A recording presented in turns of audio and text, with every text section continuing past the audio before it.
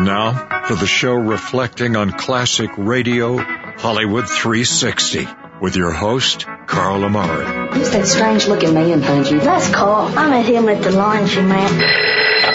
Sam Spade Detective Agency.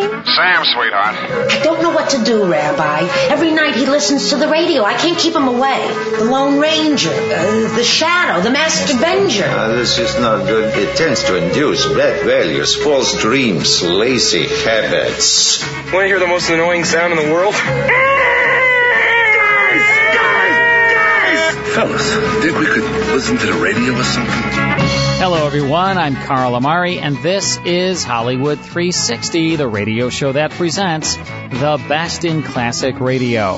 This hour on Hollywood 360, Brian Donlevy stars as international globetrotter Steve Mitchell on Dangerous Assignment from 1951. Then Marie Wilson stars as lovable Irma Peterson on a comedy episode of My Friend Irma from 1948. With me to help present these radio classics is my co-host, Lisa Wolf. What's up, Lisa? Hey, Carl. Gosh, look at those dimples, Mike.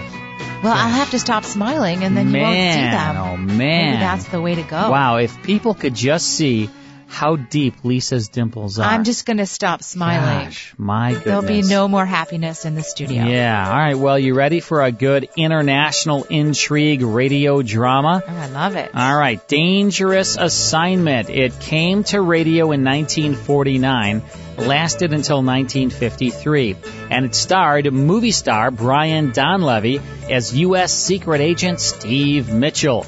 He was sent to exotic foreign locations to troubleshoot for the USA. And he was sent on these trips by the commissioner, played by Herb Butterfield, who briefed Mitchell on his dangerous assignment at the beginning of each episode. This transition to syndicated TV in the early 1950s with 39 episodes produced by Brian Donlevy himself. So we have a radio episode for you now, going back to April 21st, 1951. This is called the French Riviera, Bring Back Gocbeck. Here's part one now of Dangerous Assignment. Dangerous Assignment, starring Brian Donlevy as Steve Mitchell. Yeah, danger is my assignment. I get sent to a lot of places I can't even pronounce. They all spell the same thing, though, trouble. But when I walk into the commissioner's office, I don't realize that this assignment's going to prove that not only is the pen mightier than the sword, the ink bottle is mightier than the gun. Morning, Commissioner. Ruth said you had an assignment for me. I do, Steve, and your plane leaves in an hour. Oh, well, what uncivilized neck of the world do I get sent to this time? French Riviera. Hey, I must have been living right lately. Hey, tell me, do they still wear those bathing suits over there, Commissioner? I'm afraid you won't have much time to be looking at bathing suits, Steve. You'll be more interested in looking at an elderly man. You want to bet? Okay, so who's the elderly man? Jan Bisco. Oh, the Czech author? Yes, he's been living on the Riviera since the war, Steve. He's been instrumental in smuggling quite a few worthwhile citizens out from behind the Iron Curtain. Oh, that's news to me. It should be. It's a very closely guarded secret. Because, obviously, certain interests would like very much to know who's masterminding the operation that's been a thorn in their side for the last 4 years. Oh, I still don't see what the deal is or where I fit in. And Steve Bisco has completed all the arrangements to smuggle out into free Europe the most important man yet. Who is it? His name is Gocbeck. He's an atomic scientist. And he can give us a first-hand account of the status of atomic research behind the Iron Curtain. I see. Enough said. Where's this Gocbeck now? He's been hiding in Prague, waiting for Bisco to make the necessary arrangements. This morning, we've just received word that those arrangements have been completed. Oh? Gocbeck will arrive secretly at the Riviera tomorrow morning. He will meet Bisco at the prearranged rendezvous, or I should say, he'll meet Bisco and you. Oh, I'm elected bodyguard, huh? Yes, and I'm sure you realize the opposition would go to any lengths to prevent Gocbeck from getting to us. Get over to the Riviera, work with Jan Bisco, meet Gocbeck, and bring him back here to the States safe and sound. And incidentally, try to stay alive yourself. Well, that's it. You've got your assignment. Good luck. The National Broadcasting Company is presenting Dangerous Assignment, starring Brian Donlevy in the role of Steve Mitchell, colorful, two-fisted government agent. At all those places of the world where danger and intrigue walk hand in hand, there you'll find Steve Mitchell on another Dangerous Assignment. Sure, I've got my assignment. Fly to the French Riviera, check with an author named Biscoe, then meet a scientist named Gocbeck who's being smuggled out from behind the Iron Curtain. All of which sounds just dandy, except that I've got an uneasy hunch that the gents who operate that Iron Curtain will be trying their best to drop same on my neck. It's Wednesday night a little before midnight when my plane lands, and I put through a telephone call to Biscoe's villa.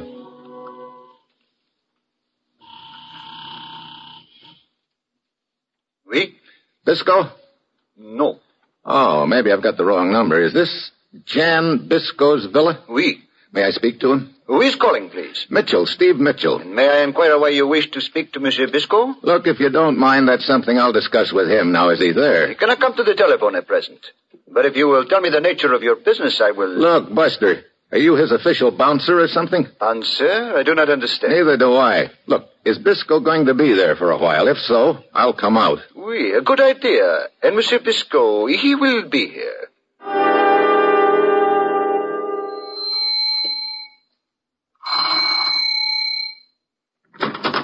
Oui?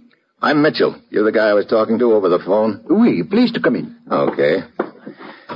Well, did you tell Biscoe that I was coming? No. What? Now, look, if you're Biscoe's butler, he could do a lot better, believe me. 2 items to correct, monsieur. In the first place, I am not Monsieur Biscoe's butler. And in the second place, it was quite impossible to inform him that you were coming out here to his villa. Why was it impossible? Because Monsieur Biscoe is in his library.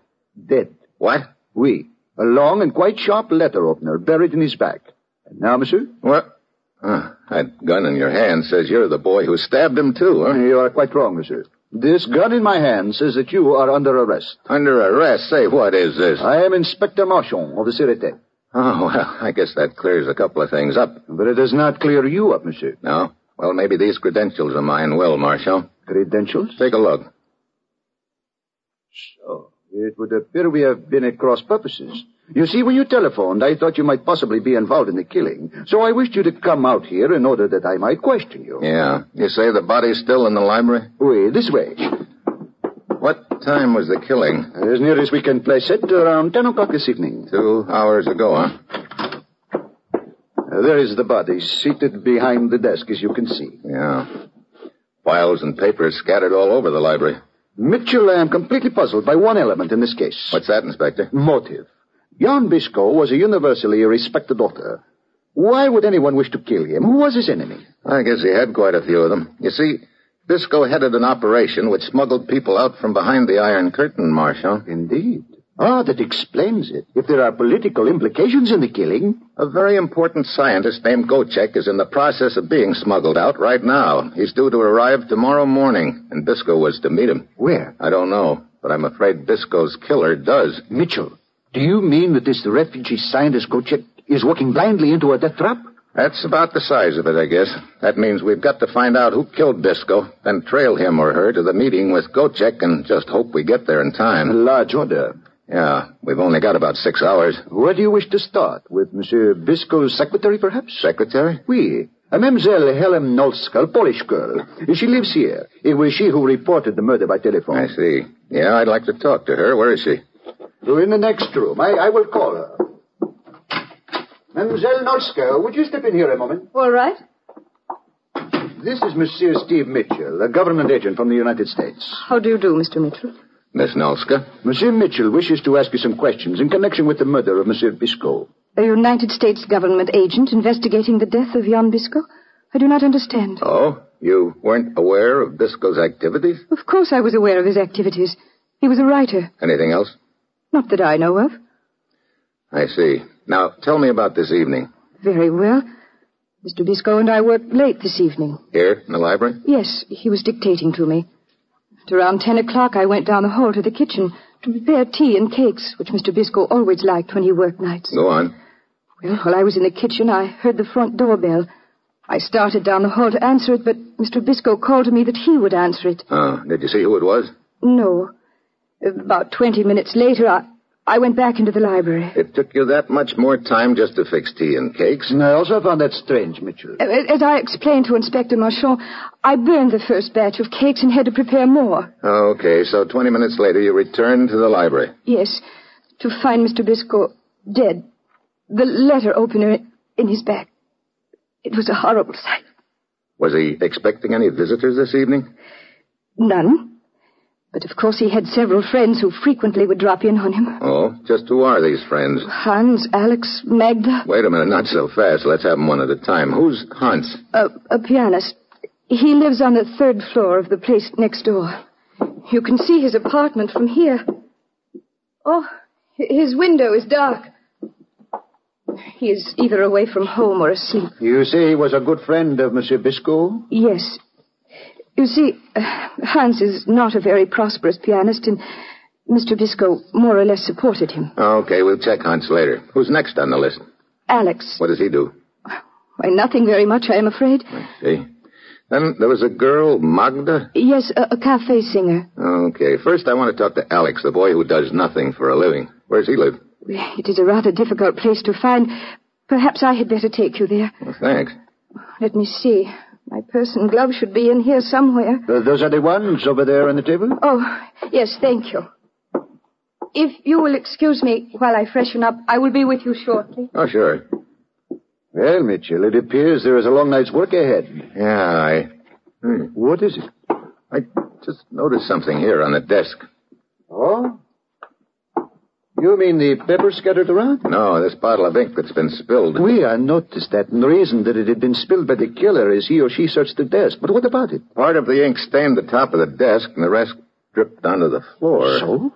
Look at the stain on the top of the desk. A slight smear in the middle. Yeah. Killer could have got some of that ink on his or her hands. It is possible, And observe, Mitchell, this ink is the so-called indelible kind. Which means it won't wash off easily. So that we will know the killer when we find him. Yeah, but first we've got to find him. I am ready now, Mr. Mitchell. Okay, Helen. Did you check that pianist window again? Hans? Yes, but it is still dark. Okay. Let's try this boy Alex, then. I'm always real interested to meet people who do nothing for a living. Just jealous, I guess.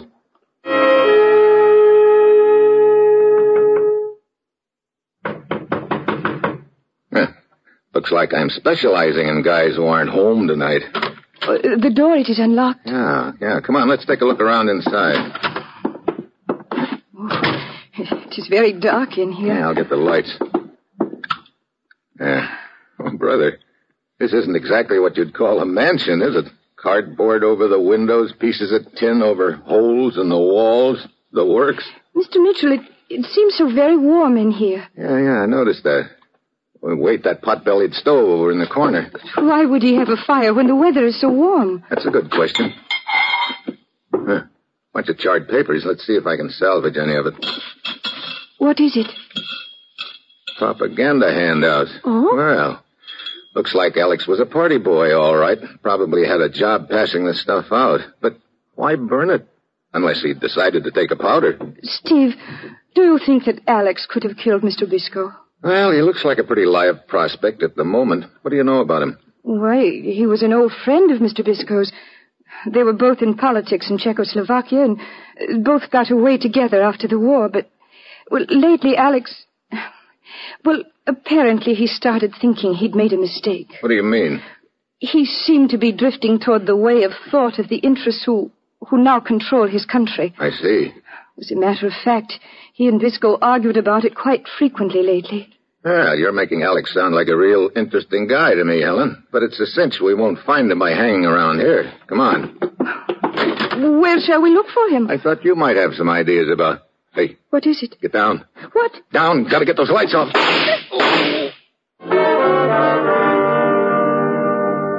Steve. Oh, thank heavens. Steve. My head. Oh, I am trying to stop the bleeding with my handkerchief. Huh? It seems to be only a scalp wound. Guess I'm luckier than I deserve. What do you mean? Silhouetting us against that open doorway with the light behind us. That was real smart of me. Did you hear or see anything after I hit the pavement? No, I was afraid to move, Steve. I did hear someone running away, but that is all. Could have been Alex. Steve, as we started to come outside, you were asking me if I had any ideas as to where we might find Alex. That's right. There is a bar a few blocks from here where he frequently goes. Okay, come on.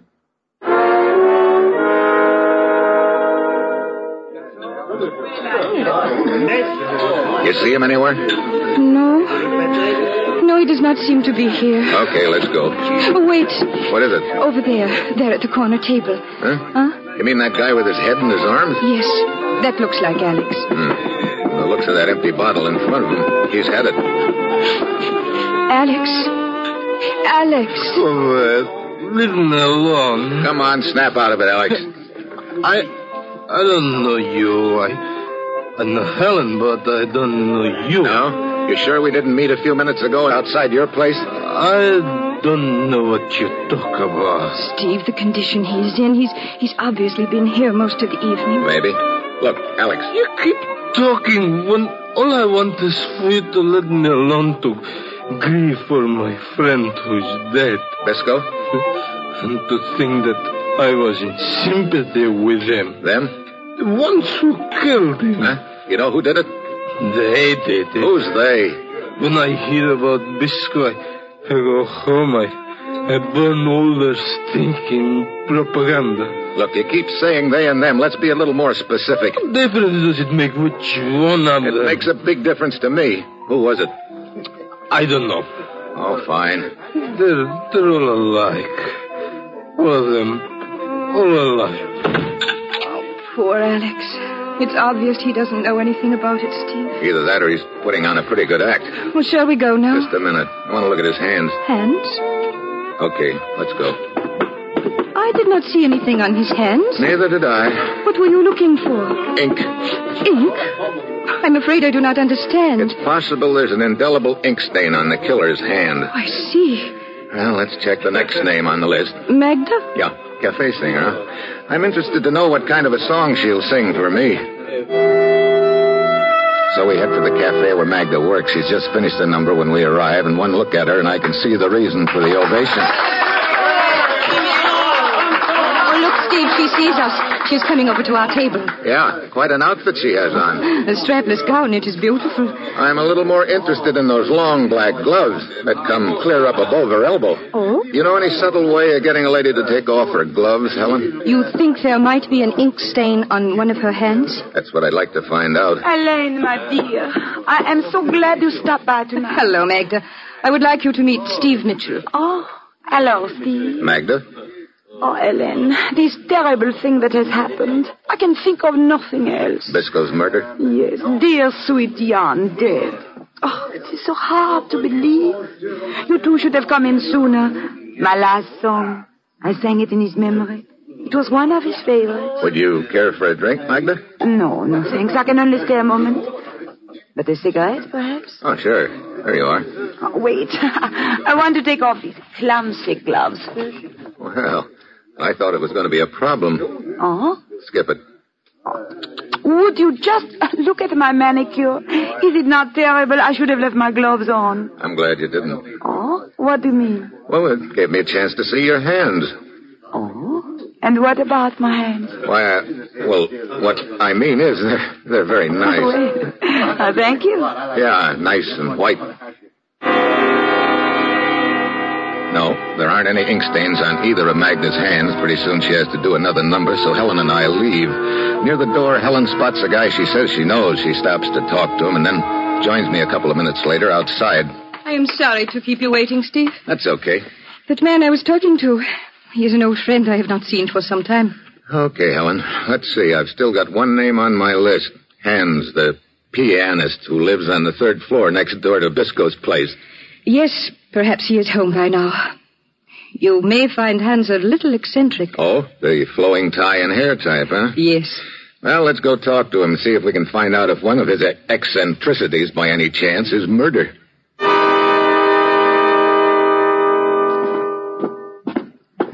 Brother, these walk-up apartments are for the birds in more ways than one. This is the last flight. He isn't home after this Alp climb. Oh, listen. Listen, I can hear the piano. He is home, all right. Here, this is the door.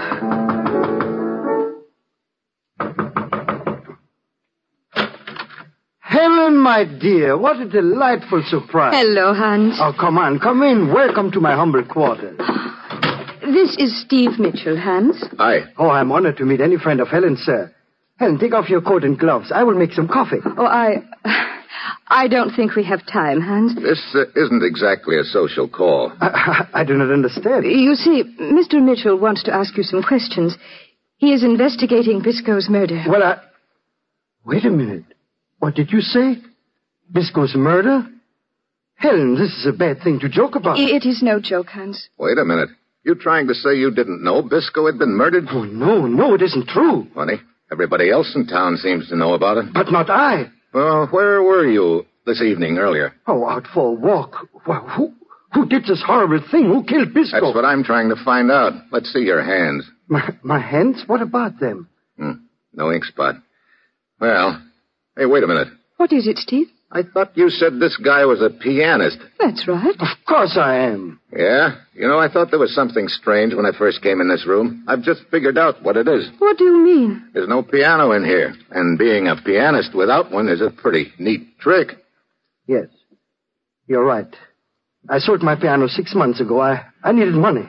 But the piano music we heard as we climbed up the steps. Phonograph records. I played them for Biscoe's benefit. I'm ashamed to say I have been fooling him for 6 months with these records. Why? Oh, he loved the sound of the music.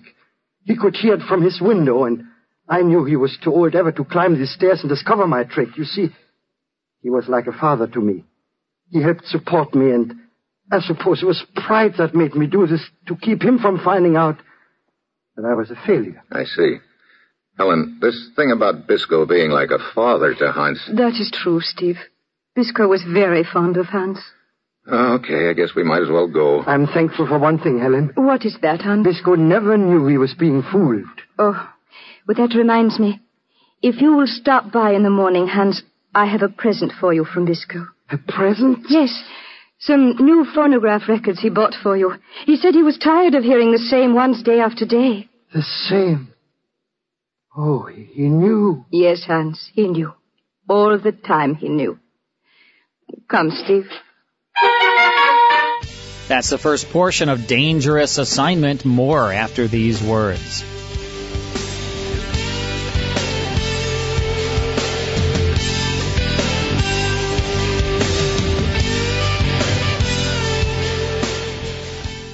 More Hollywood 360 after these important messages.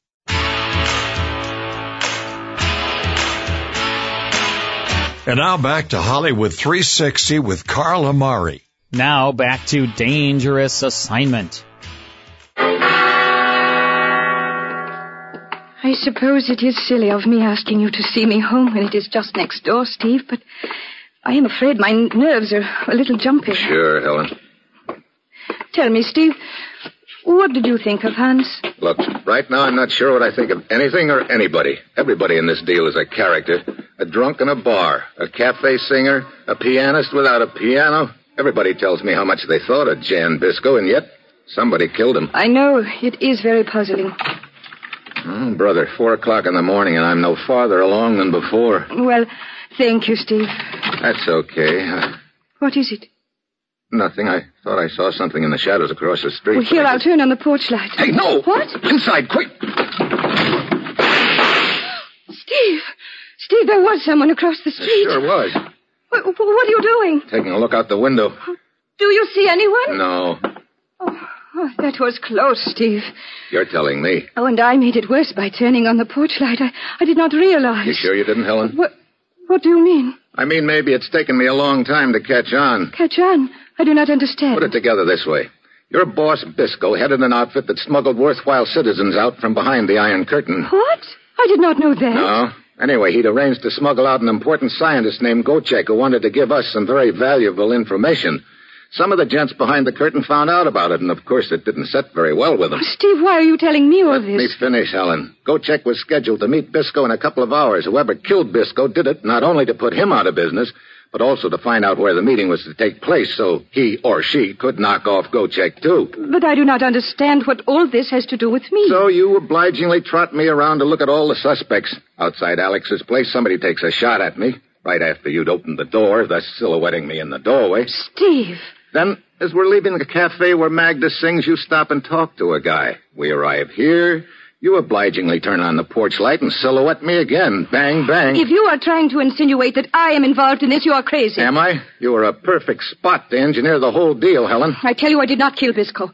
And I am sure I don't know whatever put such an idea into your head. It was something that Hunch, the so-called pianist, said. What do you mean? He told you to take off your coat and gloves and said he'd fix some coffee. You declined. So? That made me realize that all through the evening you've had your gloves on. Well, and if I have, what of it? And all evening long I've been looking for an ink stain on somebody's hand. I didn't find it on Alex's hand or Magda's or Hunt's. But I haven't checked your hands yet, Helen. Take off your gloves. Steve, this is ridiculous. I said take them off. Very well, I will. And then you will see how absurd your suspicions of me... What's the matter? This is strange. What's strange? These gloves. Look, black gloves are black gloves. Yes, that is the point. What are you talking about? These are not my gloves. What? Now look. They look very much the same. They are the same size and they are the same color. But the stitching, it is different. I did not notice it until just now. But where'd you get them then? I am trying to remember. Let me see.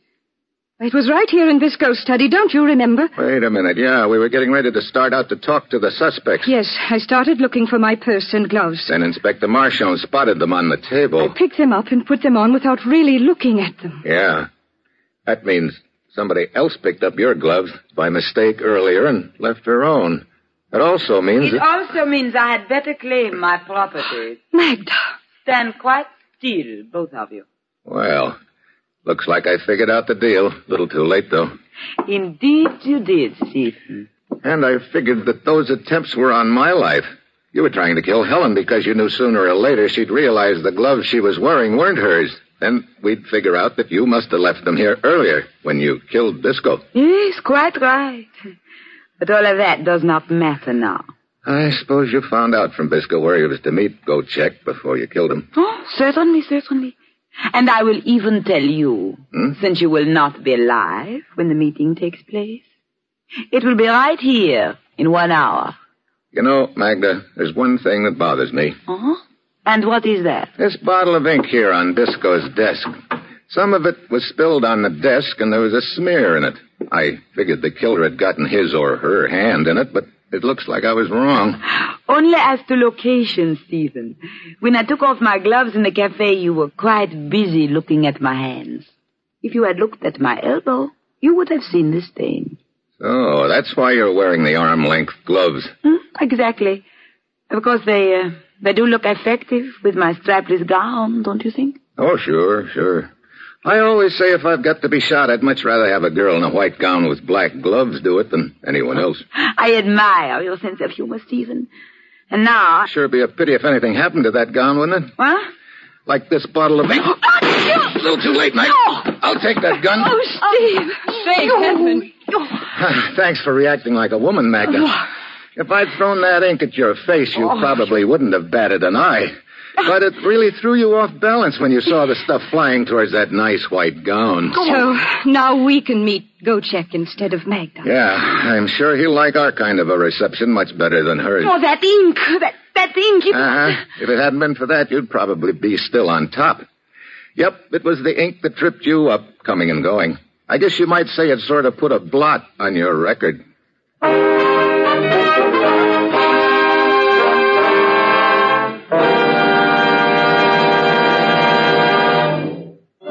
Dangerous Assignment, starring Brian Donlevy as Steve Mitchell with Herb Butterfield as the commissioner, is written by Bob Reif and Adrian Jondo, with music by Robert Armbruster, and is produced and directed by Bill Karn. Others in the cast were Betty Lou Gerson, Don Diamond, Hal Gerard, Lynn Allen, and Fritz Feld. Be with us again next week at this same time when Brian Donlevy, starring in the role of Steve Mitchell, will embark on another dangerous assignment. 3 chimes mean good times on NBC. Hear Herbert Marshall as the Man Called X on NBC. And that's Dangerous Assignment from April 21st, 1951, starring Brian Donlevy. Also in the cast, Herb Butterfield, Betty Lou Gerson, Don Diamond, and Hal Gerard, sustained over NBC. All right, it's time now for My Friend Irma. I love this radio series. It was such a fun series. Set in Manhattan, came to radio in 1947, lasted until 1954. Now, there were movies and a TV series as well. Marie Wilson starred as Irma Peterson, a dim-witted blonde stenographer. and Cathy Lewis played her roommate, Jane Stacy. Irma's boyfriend, Al, portrayed by John Brown, was a deadbeat. Jane's boyfriend was millionaire banker Richard Rhinelander, played by Leif Erikson. It was created by Cy Howard. All right, so this is called Irma Wants to Join a Club. It stars Marie Wilson and Cathy Lewis. Let's go back to May 17th, 1948, for part one of My Friend Irma. Jane, it says here in the encyclopedia that the female centipede has over 50 legs on each side. That's interesting, Irma, but I don't care. You don't care, but what about the male centipede? He must get hoarse from whistling. Well, that's what you can expect when you listen to My Friend Irma. Lever Brothers Company, makers of Swan, the soap with the exclusive super creamed blend, presents Our Friend Swan with My Friend Irma. Starring Marie Wilson as Irma and Cathy Lewis as Jane. You know, if you're a working gal struggling to get along, that 5:30 whistle is the prettiest music in the world. Why?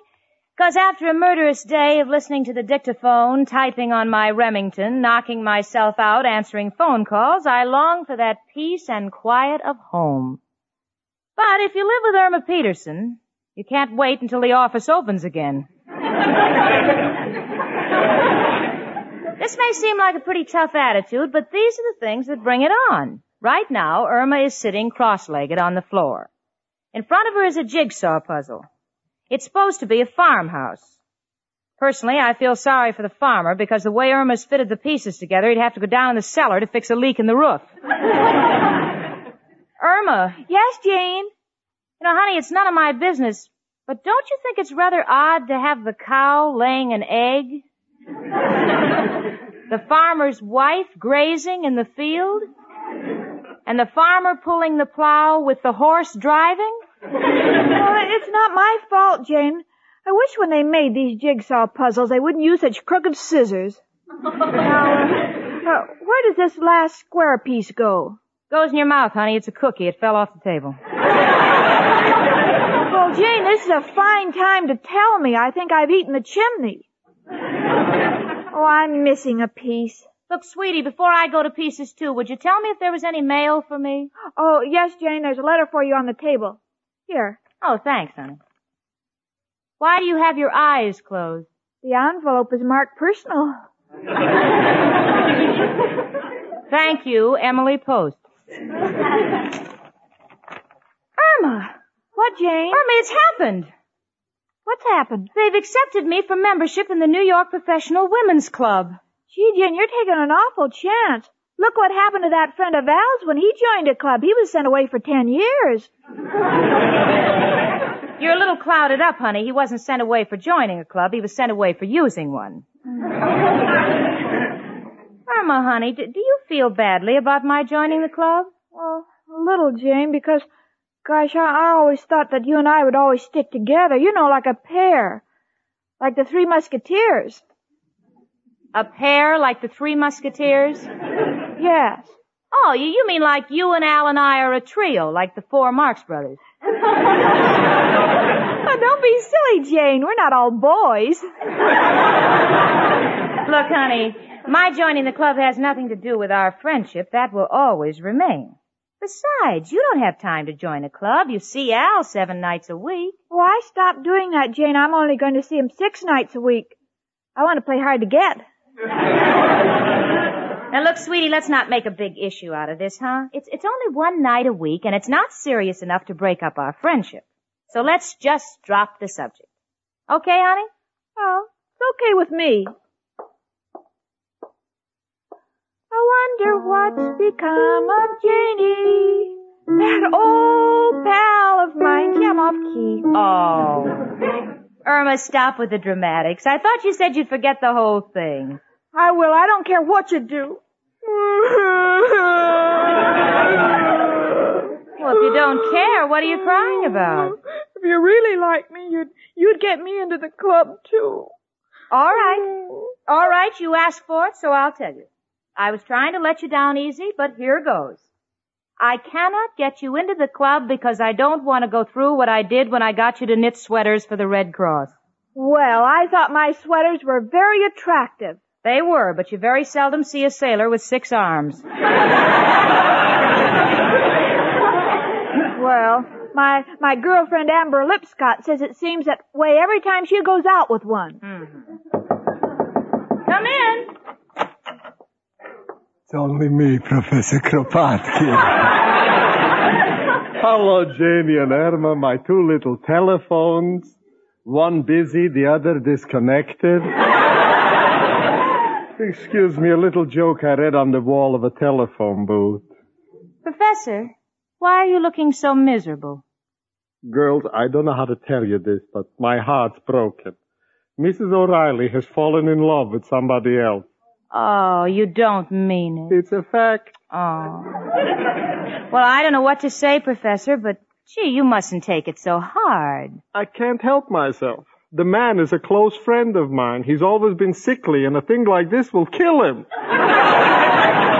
But the whole thing has taught me a lesson. What's that, Professor? You should never mix love with business.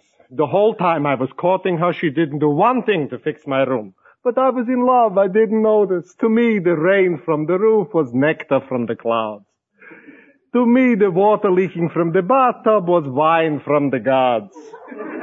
But this is all over and done with. Now I lay down the law to Mrs. O'Reilly. Cupid goes out, the plumber comes in. Well, it just shows you sometimes your best friends turn on you.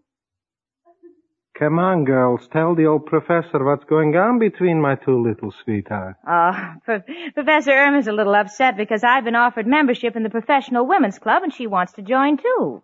Irma, darling, don't be a child. Why do you want to join a club? Most of them are silly. Take me. I belong to a club of all the waiters at the Gypsy Tea Room where I work. It's no fun. Only every year we have a big name contest. A name contest? Yeah, we think up new names to call the boss. Oh, Professor, you're just as bad as Jane. 2 of you are just trying to keep me from joining a club. You don't think I'm smart enough to be an elk. Or a moose. Or an odd fellow. Well, I'm just as odd as the next fellow. Well, I mean that... Oh, Irma, be reasonable. In the first place, honey, I'm not a member yet myself, you know. I have to be interviewed by Mrs. Huntington, the head of the acceptance committee. I'm not too worried, though, because with all modesty, I think I'll pass. Well, what about me? If they ask me, I'd pass, too. I have as much modesty as you. Irma, let's face it, you're not the club type. Now, what happened last year when you applied for membership at the YWCA? They turned me down. And after your interview, what excuse did they give? Legitimate one. They weren't taking women last year. Remember when you tried to get into the 3rd Avenue Stenographers Club? Yes. And after the interview, what happened? Well, Jane, that was the year they weren't taking stenographers. I'm just a misfit. Irma, darling, don't cry. I had the same experience last month when I tried to join the Lions. What happened? They told me this was the year they are just taking Lions.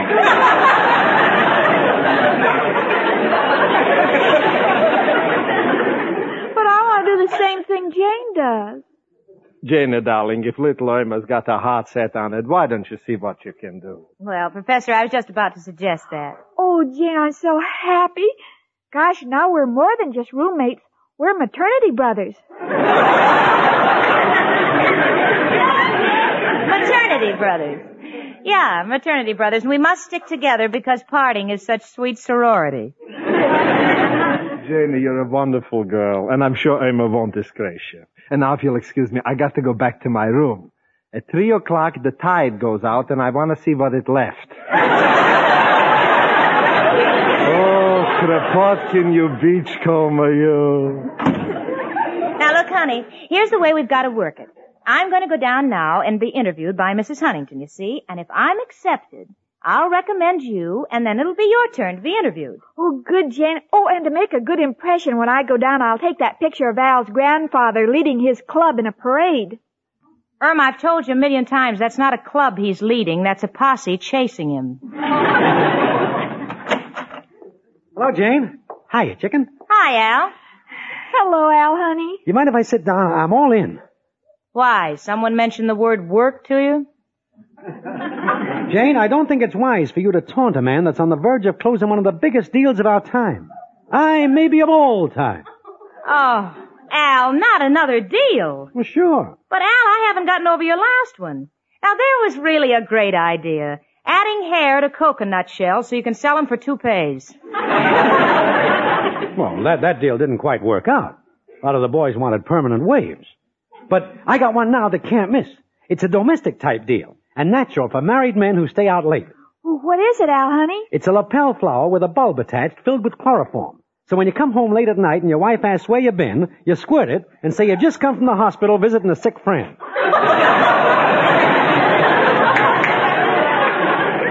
But, Al, what if she doesn't believe you? You don't care. By that time, the dame is sound asleep. What do you think of that, Jane? Well, it makes me yawn, too. Good night, Al. Never mind the cracks, Jane. Ain't gonna fight with you because I'm too busy planning for the future. You have a future? I resent you using the same tone as you used when I told you I had a mother. Al, honey, I believe in you.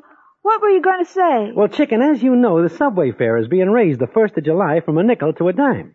Naturally, that means altering my whole financial structure. What do you mean, Al? Reconversion. Gotta change all my nickel slugs into dime slugs. Well, honey, I've got to run along and see Mrs. Huntington now. I hate to leave you alone. Oh, but Jane, you're not leaving me alone. Al's here.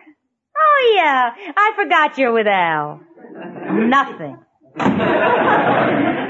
Futile female. Chicken can't warm up to that dame.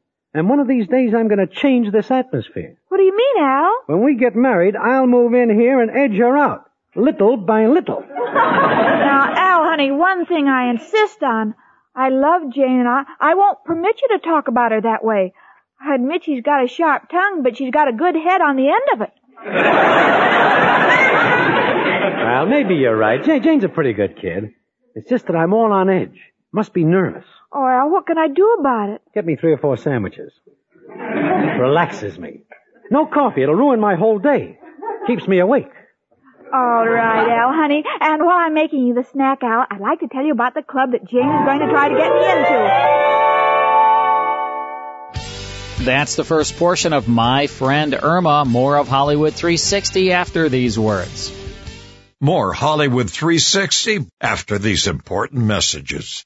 Hi, this is Carl Amari. These classic radio shows are direct from master recordings and digitally remastered. We license these classic radio shows from the owners and estates for the privilege of using their master recordings as our source material so that we can pass that great sound quality on to you. Oh, you can find classic radio shows sold on the internet from companies that are not authorized to sell them, but you'll often be disappointed by the inferior sound quality. If you enjoy listening to and collecting great sound quality classic radio shows, we've set up a website just for you at classicradiostore.com so you can enjoy them anytime, anywhere. Log on to classicradiostore.com to download your favorites to your smartphone, computer, or any listening device. We offer thousands of digitally remastered classic radio shows, uncut and unedited, including the original commercials, delivered to you instantly via digital download. Log on to classicradiostore.com. That's classicradiostore.com. Now back to the best in classic radio on Hollywood 360. Next time, it's the conclusion to My Friend Irma. Then we'll hear The Whistler from 1945. That's next time here on Hollywood 360. We'll see you then.